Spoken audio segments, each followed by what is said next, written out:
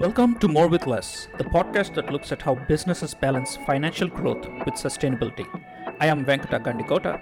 And I'm Jadi Prabhu.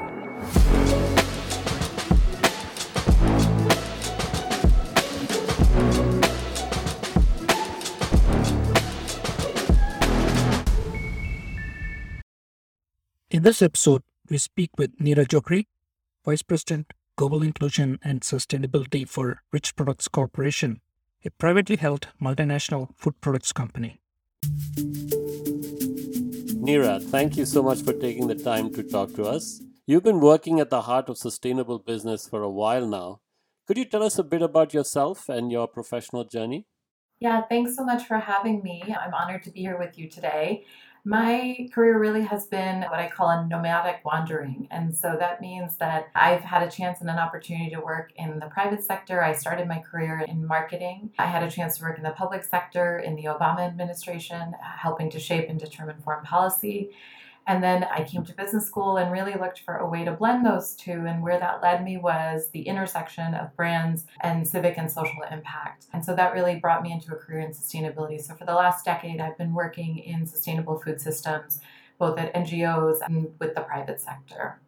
So for me, I really draw on the experiences of each of those sectors and how they come together. You need each of them and the different forces and the opportunities that each one offers to shape and determine the path and the roadway. And it's been also really valuable to understand how stakeholders at each of those sectors or each of those types of organizations operate, what drives them, what motivates them. A huge part of any sustainability role is influencing without authority. So understanding what your stakeholders want is really a key and instrumental part of success. So we are talking about sustainability, and one question that we've been asking other guests is, I want to ask you as well, what does sustainability actually mean to you? Because sustainability can mean a lot of things to a lot of people, is what I understood. What does it mean to you? That's a great question. And I think we get caught up in the terminology a lot. Do we have the right definition? Are we aligned? And I think anytime you look at the different iterations of the definitions, what stands out for me is growth and prosperity without sacrificing people or planet. And those are the fundamental threads and the pillars of the work that we do. And I'm taking a really interesting course right now on sustainability ideas and how they come to life in an organization. And one of the things we're learning about is how nature does it. How does nature survive? How does nature reiterate and regenerate? And one of the amazing things, success in nature means sustaining your species for 10,000 generations. And I think that's a really powerful way to think about it is we won't be around in 10,000 generations. And maybe for animals, they go through those iterations a little faster than humans. But how do we think about leaving the place and the people in which we live intact and in fact better off than we found it? And so we're really shifting, in fact, from sustainable, something that endures, to regenerative models. How do we recreate? How do we foster that growth and prosperity in ways that give back to people and planet? Nira, you have a really interesting title at Rich Products, Vice President, Global Inclusion and Sustainability. So I just wanted to ask you a bit more about that role. What's the link between diversity, inclusion, and sustainability, and why global inclusion? So at Rich Products, we're a nearly $5 billion food manufacturer. We work across a number of different categories: bakery, frozen foods, pizzas, all of these wonderful products that help you celebrate life with your family and friends. And for us, we're a global manufacturer. So we operate in over 35 different countries. We sell our products in over 100 countries. We have 12,000 people globally that work for us. It was never an option to only look at one market or one view. As a global corporation, you have to consider all of your people and all of the places in which you operate. And for us, that linkage between diversity, equity, and inclusion and sustainability, it's not a new story, right? So if you look at the models that have been embedded in whether it was the Millennium Development Goals, whether it was now the transference into the Sustainable Development Goals, you see both pillars of environment and also the social issues represented equally there. And I think they are intricately linked. You can't have people prosper if you don't have a planet that is supporting that prosperity. And we've seen that. We see hunger and poverty in the world directly linked to where there isn't enough fresh water or where there isn't enough arable land. So these are not new connections, I think what is happening now is the way that we might have looked at our supply chains in the past and said, okay, how do we treat the people that are at the farms or in the fields? How do we bring that lens now to our workplaces? And conversely, how do we take the way that we've been managing our land as farmers and fishermen and bring that into our corporations and think about the way we operate and the way we make things? I think it's really beautifully coming together. The intersection that has always been there is just becoming more viable. Just following up with that question and answer. So the natural thing for me is to understand like how different is this current role that you have with Rich Products compared to what you have done in the past, say with Unilever. And then the other question would be, does being a privately held firm mean you face less short-term financial pressures than listed companies?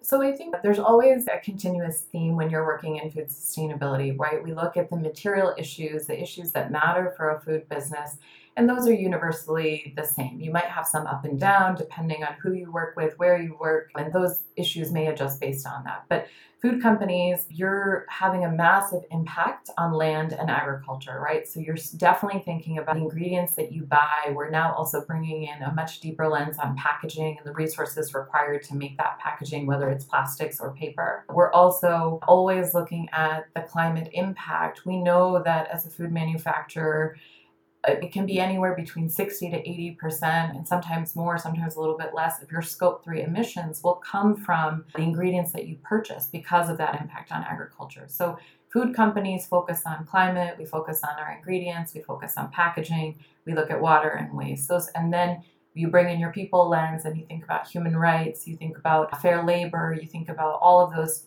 connected components. So there's a lot of similarities between one food company to the next. What is unique and very interesting about Rich Products is we're a private family-owned company. We've been in business for 76 years with a strong ambition and desire to be in business for the next 76. And being a private corporation does allow us a tremendous opportunity to think longer term, right? We aren't under investor pressure. And that changes the way that we can operate, those considerations that we put into the business. If I can follow up on that question about being private versus listed, you do have suppliers, you do have partners in the supply chain who are probably listed, say Walmart, for instance. Does that affect then the pressures that you're under, perhaps to focus more on financial performance than more long-term sustainability?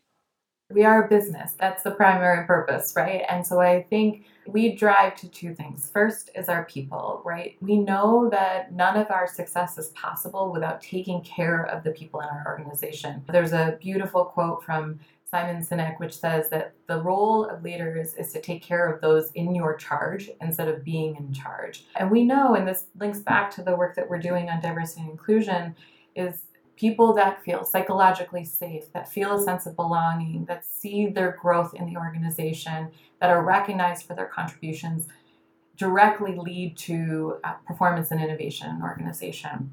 And what that enables us to do is to be a customer-obsessed organization, to deliver on those customer needs. So though we as a private organization may not have investors who are putting that pressure, our customers are absolutely feeling that pressure from investors, but in many places have been self-motivated and have been on this path for a decade or more. In the best organizations, 2, 3, 4 decades.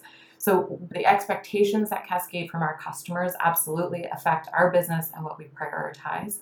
We also are very privileged to work with some of the most progressive suppliers out there. And so we also rely on our supplier partners to help provide us solutions and pathways to meet some of these very progressive and big ambitions. So clearly it's a systemic issue and you need to work with others. What would you say, Nira, are the major drivers of sustainability in business? Why are businesses moving in that direction?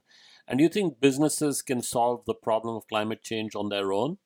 I think that the drivers are really interesting. And what we've seen is for a long time, this was driven primarily by activist concerns, or you would have NGOs or vocal organizations or vocal small consumer groups saying, you have to do differently. And what we've seen, we talk about now sustainability, particularly in our organization, as a table stake. It's not a trend. It's not something that we have to plan for the future. It is here today. It affects so much of what we do and how we operate. And that is really, in our business, in the food space particularly, changing and evolving because of customer and consumer demand. So the way people eat, people are looking to understand more and more what they eat, what goes into it, and how it's made and who it's made by.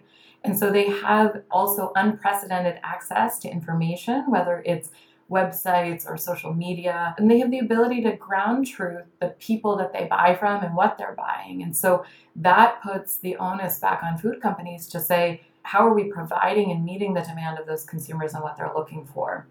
We also have seen a tremendous shift in legislation and regulation that helps push the system along. So in the best cases, your governments are in lockstep with you. You're working in partnership with them as a private sector organization. And in many cases, we see governments now even doing more than we have ever seen in the past, whether it's on climate legislation, whether it's on packaging legislation, whether it's due diligence of supply chains and the ingredients that we purchase.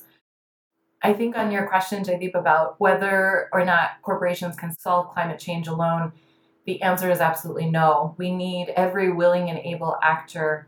And in fact, the role of legislators and regulation helps push those that have been slower to come to this, because we realize the science tells us we aren't moving fast enough, we aren't doing it enough. And in fact, it's even the latest reports from the IPCC tell us essentially that we have to do even more than we believe possible. So we need all of the actors that are either emitters or regulators or policymakers or consumers. The choices that consumers make play a huge role in driving the actions of the private sector as well as the governments. So we need people to really work together in order to achieve those extremely ambitious targets that we're already way off track for. That's very nicely put. So you talked about the major drivers, but what about like the major impediments to businesses being more sustainable? And then, of course, you talked already a bit about short-term financial pressures, but maybe in your answer, if you can also discuss that, it could be interesting. So I think cost and the resources required to do this work are always, I wouldn't say an impediment, but a reality, right? You have to consider the cost of goods sold. And where we are in the world today, particularly in the food space, is to be sustainable costs more. Sustainable ingredients have a premium. Sustainable packaging isn't pervasive. Even the assets that go into our manufacturing plants to get the greenest and the cleanest of those assets is more expensive. So you have to have a long-term view when you're making those choices, and to also be able to show the business case and the return on that. And those returns will sometimes be longer. You'll be looking at a 6 or 7 year payback versus a 2 to 3 year payback. So I think one thing that is, there is the baseline cost that you have to absorb and understand how to integrate into your business. You also have to change hearts and minds and behaviors. So if you're in a business where you've traditionally accepted a 3 year payback and that is the model, you have to convince the business that it's worth it to wait for the 7 year payback by the social and environmental gains you'll get from that. Often we say, money is always an issue, cost is always an issue, but I argue that our time, our resources to be able to achieve that change, to bring people in our organization to these new types of working, new ways of working, is even the harder challenge that we face in our businesses today. I also think another piece that I feel quite frustrated by is there's a lot of competition when there should be collaboration. Those things that are good for the economies, the innovation, the new things that can come out, we often see duplication, right? So in the sustainability space, there's a lot of people saying, I have a unique solution, instead of finding complementary or intersectional paths that help us do this work faster and better together. So I'd love to see us strengthen the way that we work together as well.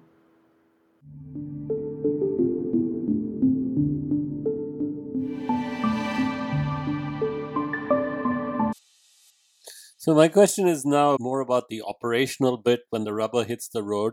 So how exactly do sustainability and social impact issues get taken into account at Rich Products? What KPIs do you track, for instance, and what is the role of data?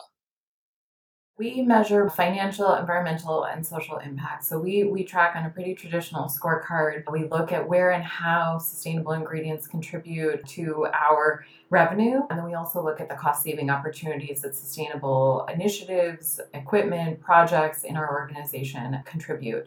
And then we look based on where our long-term ambitions are, how we're progressing on whether it's conversion of a sustainable ingredient or a goal to meet recyclable packaging. We look at the progress against that. I think one of the greatest challenges that many sustainability professionals face is how to look at your metrics and your KPIs and convert them just from an inputs and outputs perspective to an outcomes and impact perspective. And this is where I think that lens that NGOs or nonprofits offer is tremendously helpful, because they're long established models of theories of change. You start with the vision, the impact, the change that you're hoping to achieve, and you work backwards, right? What are the inputs required to get to that change? So we as sustainability professionals have to strengthen that view of how we show outcomes and impact in our organizations. We're not there yet. We're working on it.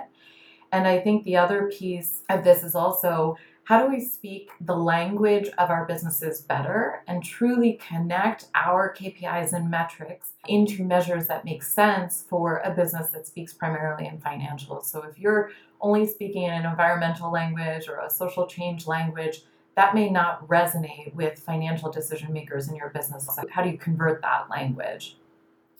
The role of data is, again, foundational and instrumental and extremely challenging. I think when we went through the early starts of the tech revolution, people talked about big data, right? Lots and lots of information at your fingertips. And the volume of information is no longer the problem, but converting big data to good data is really our challenge, and the availability of the data. So what we find is the data might be available on a document that a supplier provided us at the beginning of a contract. Has that been well integrated into our systems? Has that information, is it available to somebody to pull a report on? Can we easily analyze it and then use it to make decisions? That is the greatest complexities that we're facing. And many other businesses are in the same spot of how do you pull forward the right data to make decisions and to have that impact you're looking for. I just wanted to follow up on the reporting bit. Given that you're a privately held company, how do you report, and how often do you report publicly? Do you do that? And is there a commitment to these targets on a quarterly basis? We track progress internally, and we have established sustainability governance, and so we are accountable to internal governance organizations, as well as we provide report outs up to the Rich family and to our executive committee about twice a year. We've been exploring publicly reporting and transparency of our efforts. We're hoping to get there in the next few years. I think the important piece for us is the open dialogue that we have with our stakeholders and our customers and our suppliers about what we're doing. We do a lot of work to share out the work that we're doing and to be clear on the path that we're following with our key stakeholders.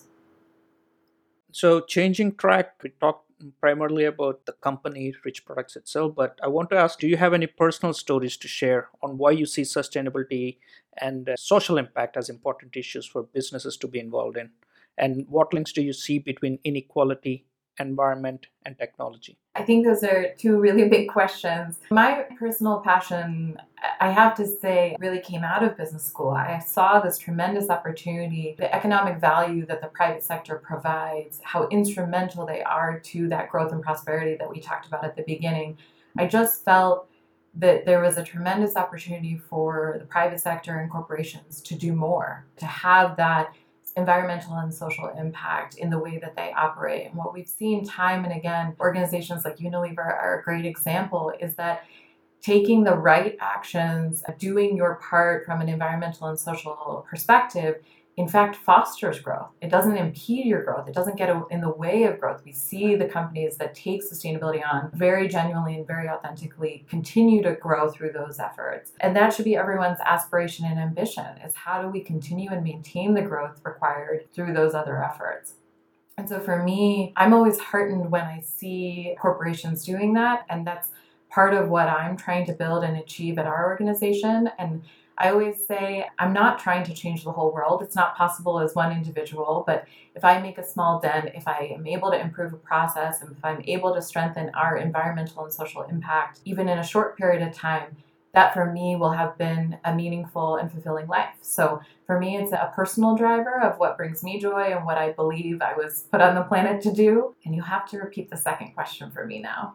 Yeah, I was just asking, what are the links between the social aspect of those things, the environmental aspect of those things, and technology? I think the pandemic has been, unfortunate, an expose on many of the connections between social, environmental, technology, and many other places. We've known for a long time, and there continues to be work and that communities that live in poverty or communities that are in lower economic places are most adversely affected by climate change. And in the United States, there's a direct correlation to Black and Brown communities, right? So the folks that have systemically been marginalized, underrepresented, are now also being adversely affected by yet another system, the climate system and the environmental impact. So you see this come to life in the work that's being done on climate justice, very evidently making those linkages and trying to change those narratives.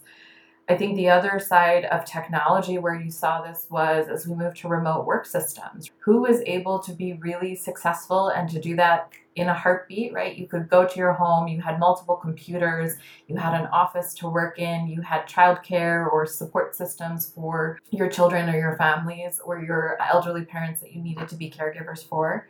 And those that didn't have those things, right? The children that didn't have an extra laptop to work with, the people who work an hourly job and do not have an alternative childcare solution if their child is not going to a school every day. So we've seen those systems exposed. They're even more fractured than we understood before. And it's a tremendous opportunity to look at what we've learned through this pandemic and to strengthen our systems and supports for all people. We have to understand what equity means is that people need different things to be successful, and that we can't have one size fits all solutions that favor the privileged or the wealthy, because we leave a lot of people behind in those models. So, as you step back and look at the whole kind of business environment, are there any particular sectors that you think are really making progress here, or some that are holding us back? Yeah, I'm super excited by the work that I see being done by investors and pension funds. I really think, along with that regulation we talked about earlier, it's a tremendous force that drives change in the business world. And having investors get educated about these issues, building in functions into their team, it's really exciting to see them putting a focus and holding private sector accountable. It makes us all better. It provides rigor to the work that we're doing. It provides that transparency and reporting that we've also talked about. So I'm excited to see the advancements being made there. And I think when you're in the service side of sectors, whether it's banking or technology, your opportunity to do more and advance is definitely also more possible in some ways, just because you're not necessarily buying commodities the same way that you are in food or fashion. Food and fashion are both behind. We aren't nearly at the levels that we need to be of this work, but I would argue that we've got a higher hill to climb on this as well. I think that's where I see a little bit of progress delayed. I also think one watch out for all of us is as we evolve our carbon markets, as we see offsets evolving, as we see how people are deciding on climate ambitions, I think we really need to have a philosophical conversation about intentionality and additionality. Are we actually taking actions that lessen our climate impact? Or are we supporting systems that make it feel like that look good on paper or in reporting, but that genuinely don't lessen that environmental degradation that we're causing every day? Really want to watch that space in the coming years and see how we can strengthen our approaches there as well. What do you think about the future then? What does it hold for us? Are you optimistic? Are you pessimistic? What is the time frames do you think that we are under? Can we meet some of our targets to reverse the effects on climate change? I am an eternal optimist. I don't think you can do this work from, whether it's diversity, equity, or inclusion, or sustainability work, I don't think you can do it from a place of frustration and despair. And I think that's a really important takeaway for practitioners is to maintain your own resilience, how you stay positive, how you stay energized, how you stay connected. For some people, that might be a glass of wine at the end of the day. For others, it might be the networks and the people that support you. But whatever your mechanisms are, that resilience is tremendously important. I'm hopeful because I see the landscape of what consumers are asking for change. I'm always super heartened by what's happening with Gen Z and Gen Alpha, the new generations that are coming up, the way they think and operate. These are conversations they're having every day. They don't have to be taught to be different. They already are acting differently, both from a equity and inclusion perspective as well as a sustainability perspective. I'm super disappointed that we may not leave the world in a better place for them. I'm a daughter of immigrants, so for me, it was always about a dream of a better world than we inherited. But I'm going to do everything that I can to keep towards that aspiration and to hopefully do a small part to leave it better for those that I can. Thank you so much, Nira, for a wonderful interview. Thanks for having me.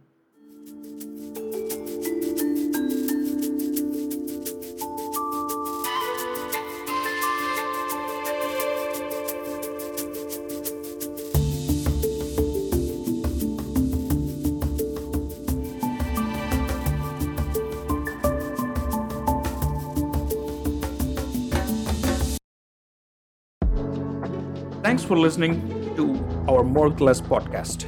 You can follow us also on social media. Our Twitter handle is More with Less Pod, and our handles on Instagram, LinkedIn, and YouTube are More with Less Podcast.